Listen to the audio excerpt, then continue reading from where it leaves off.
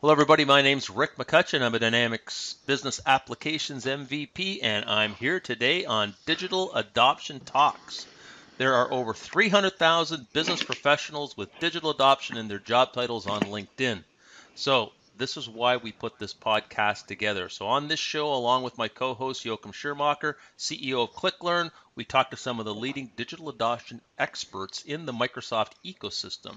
This week, we're thrilled to have Daniel Garcia, the Vice President of Strategic Alliances for ClickLearn. Welcome, gentlemen. Please introduce yourselves and tell us what you do. And we'll start with you, Joachim. Well, Andy, thanks for having us here today. It's a special episode, Rick, because we have a very special visitor.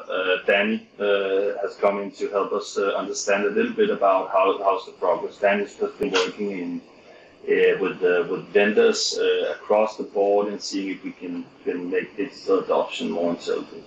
And I'm super excited about this talk. So looking forward to it. Okay, Daniel, tell us who Hey, you are and what you do. yes, absolute. So first of all, great to be here. Hi, Joachim, hi, Rick. So I'm head of strategic alliances here at ClickLearn. In essence, what that is, I help software vendors deliver better training and adoption for their users. Okay, great. So when you do that, let's talk a little bit about ClickLearn for people who don't know about the product and what does ClickLearn actually do for these software vendors? Sure.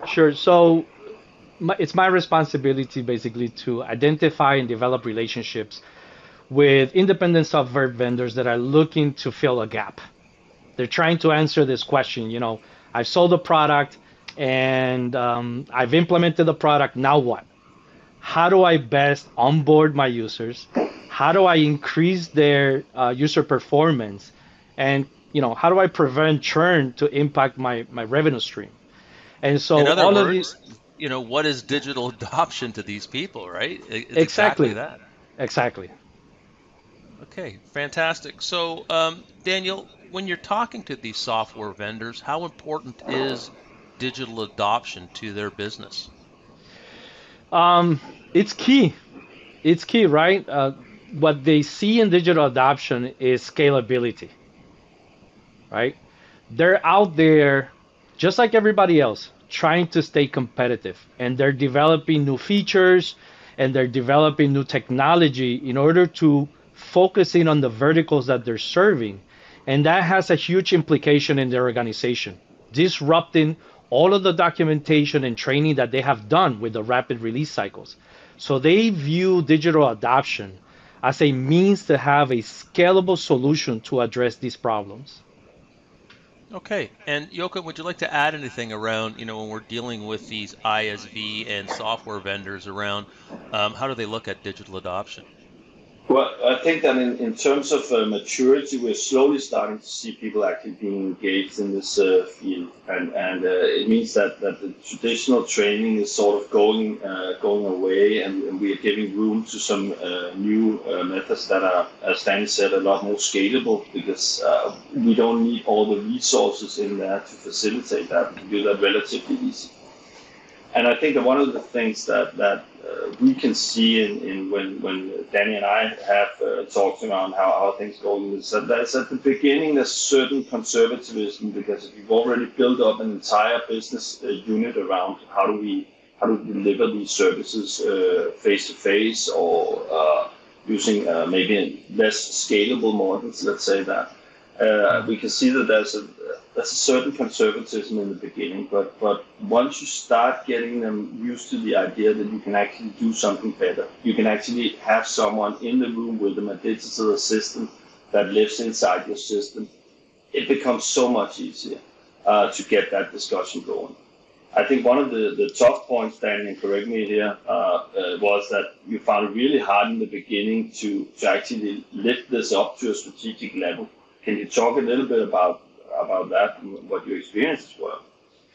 Yeah, absolutely. So I think by default, we've all been trained to have this transactional point of view when thinking about solutions.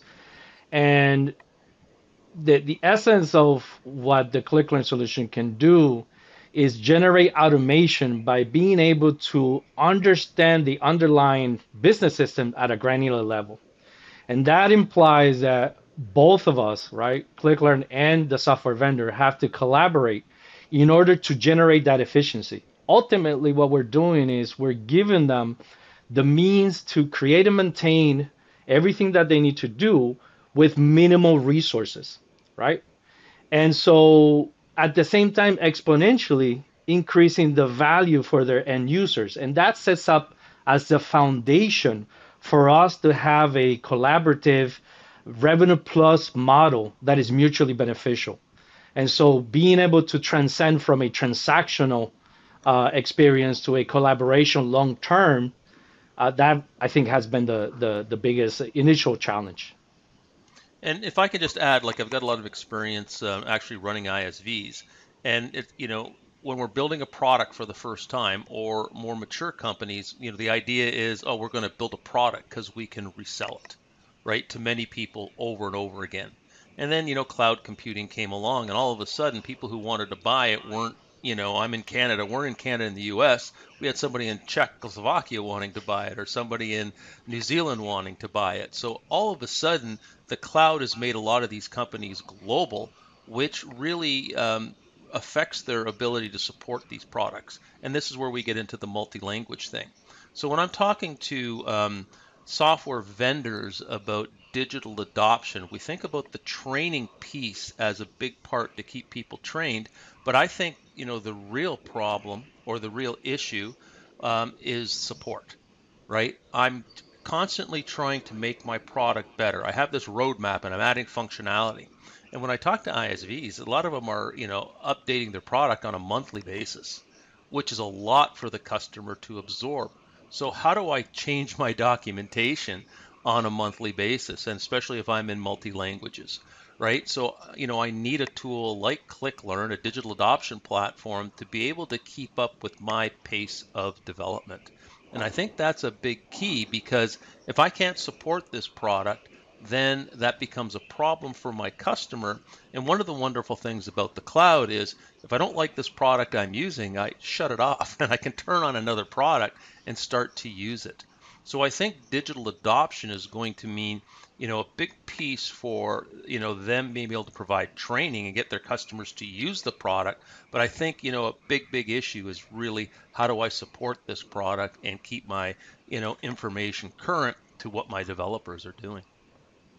Absolutely. I think, Rick, that reminds me that there's a project that I'm working on right now. It's a company that's servicing the construction industry, and they have this vision to be able to deliver software from design, build, and operations.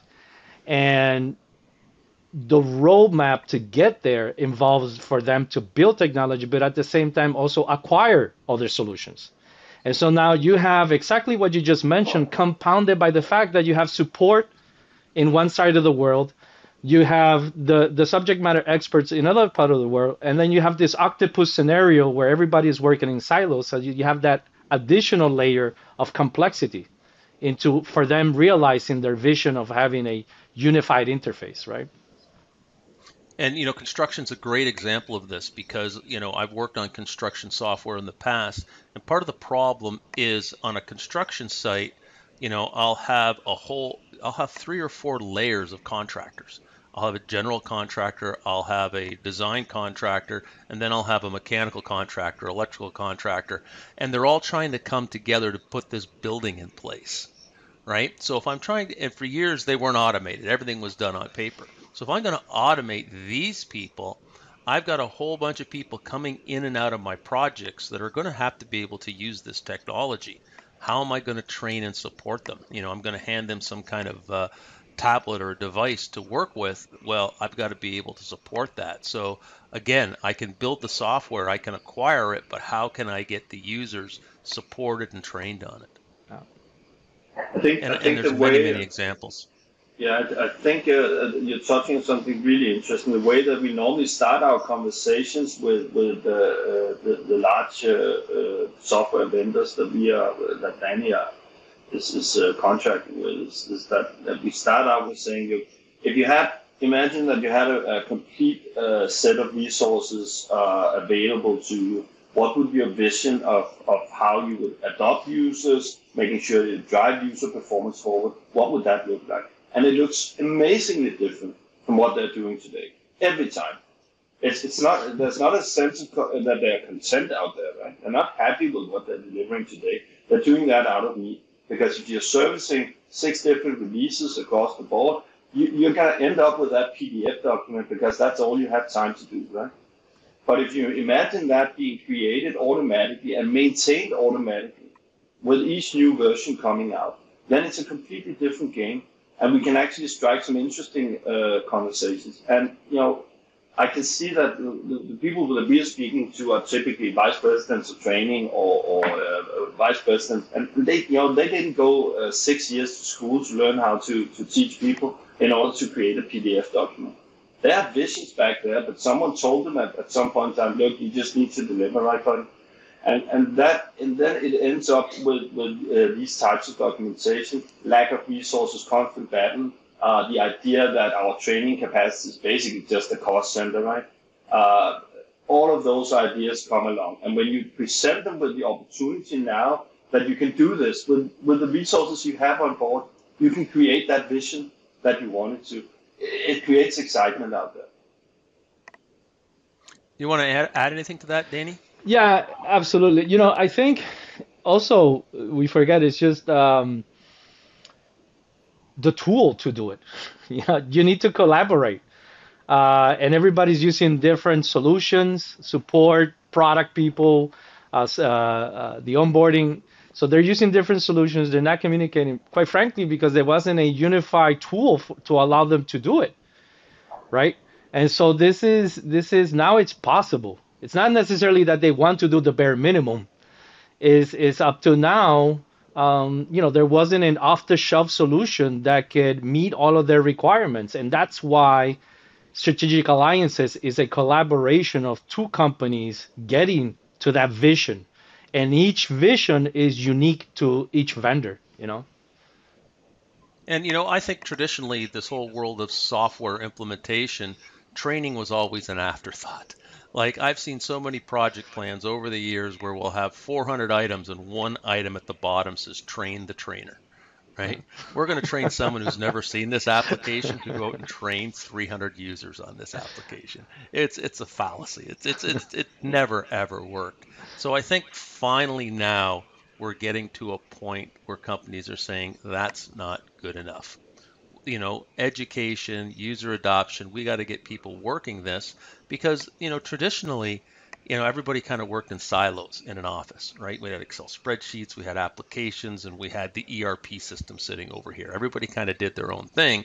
But I think now we're moving everything to the cloud. We're following this Microsoft vision, and all these applications are coming together. So there's no more silos and hopefully no more spreadsheets of information out there. So I think organizations are seeing, well, if we're going to get to the cloud and we're going to get this productivity to a point where we want it, then we've got to make sure everybody's rowing in sync and understands how to use this technology. Yeah. So, gentlemen, thanks for today. I just want to know if you have any closing thoughts about digital adoption now and really in the future. What do we got coming up? Daniel, let's start with you. Yeah. Look, I was trying to remember a quote from a Microsoft conference, virtual conference event that took place, and I had to go back into my emails and I pulled it up. So the quote was 86% of Fortune 500 companies are using Power Apps, right? The message was that there's going to be more apps created in the next year or so than all the apps that exist currently. And I'm thinking to myself when I hear these quotes, from an empathetic point of view, my gosh, what it means for the end users. That's a lot of new technology that people have to learn. And so I'm very optimistic towards the future when it related to digital adoption, because there's going to be a user experience that I never got to have when I was working in my previous jobs and had to learn a new ERP. And so I think technology is meeting how the world is changing, and organizations are going to be greatly poised to meet and live up to this digital transformation that they have to do, right? Okay, thanks. Joachim, any closing thoughts? Yeah, I think that the road that we've taken with the strategic alliances and the idea that we need to be strategic around digital adoption with the company. It's not, normally when we get in there, they tend to say, okay, what's this going to set me back? And we say, look, we're trying to do a profit sharing model with you because it's actually something that obligates us in the very distant future to keep current with your needs and the way that you see the business evolving. And that initially is like, okay, thank you, I'm already married. I don't want to do that. But after a couple of months, I mean, it really gets down to, okay, we can see that we can drive that vision forward with you. And we can see that it's a constant effort to get there.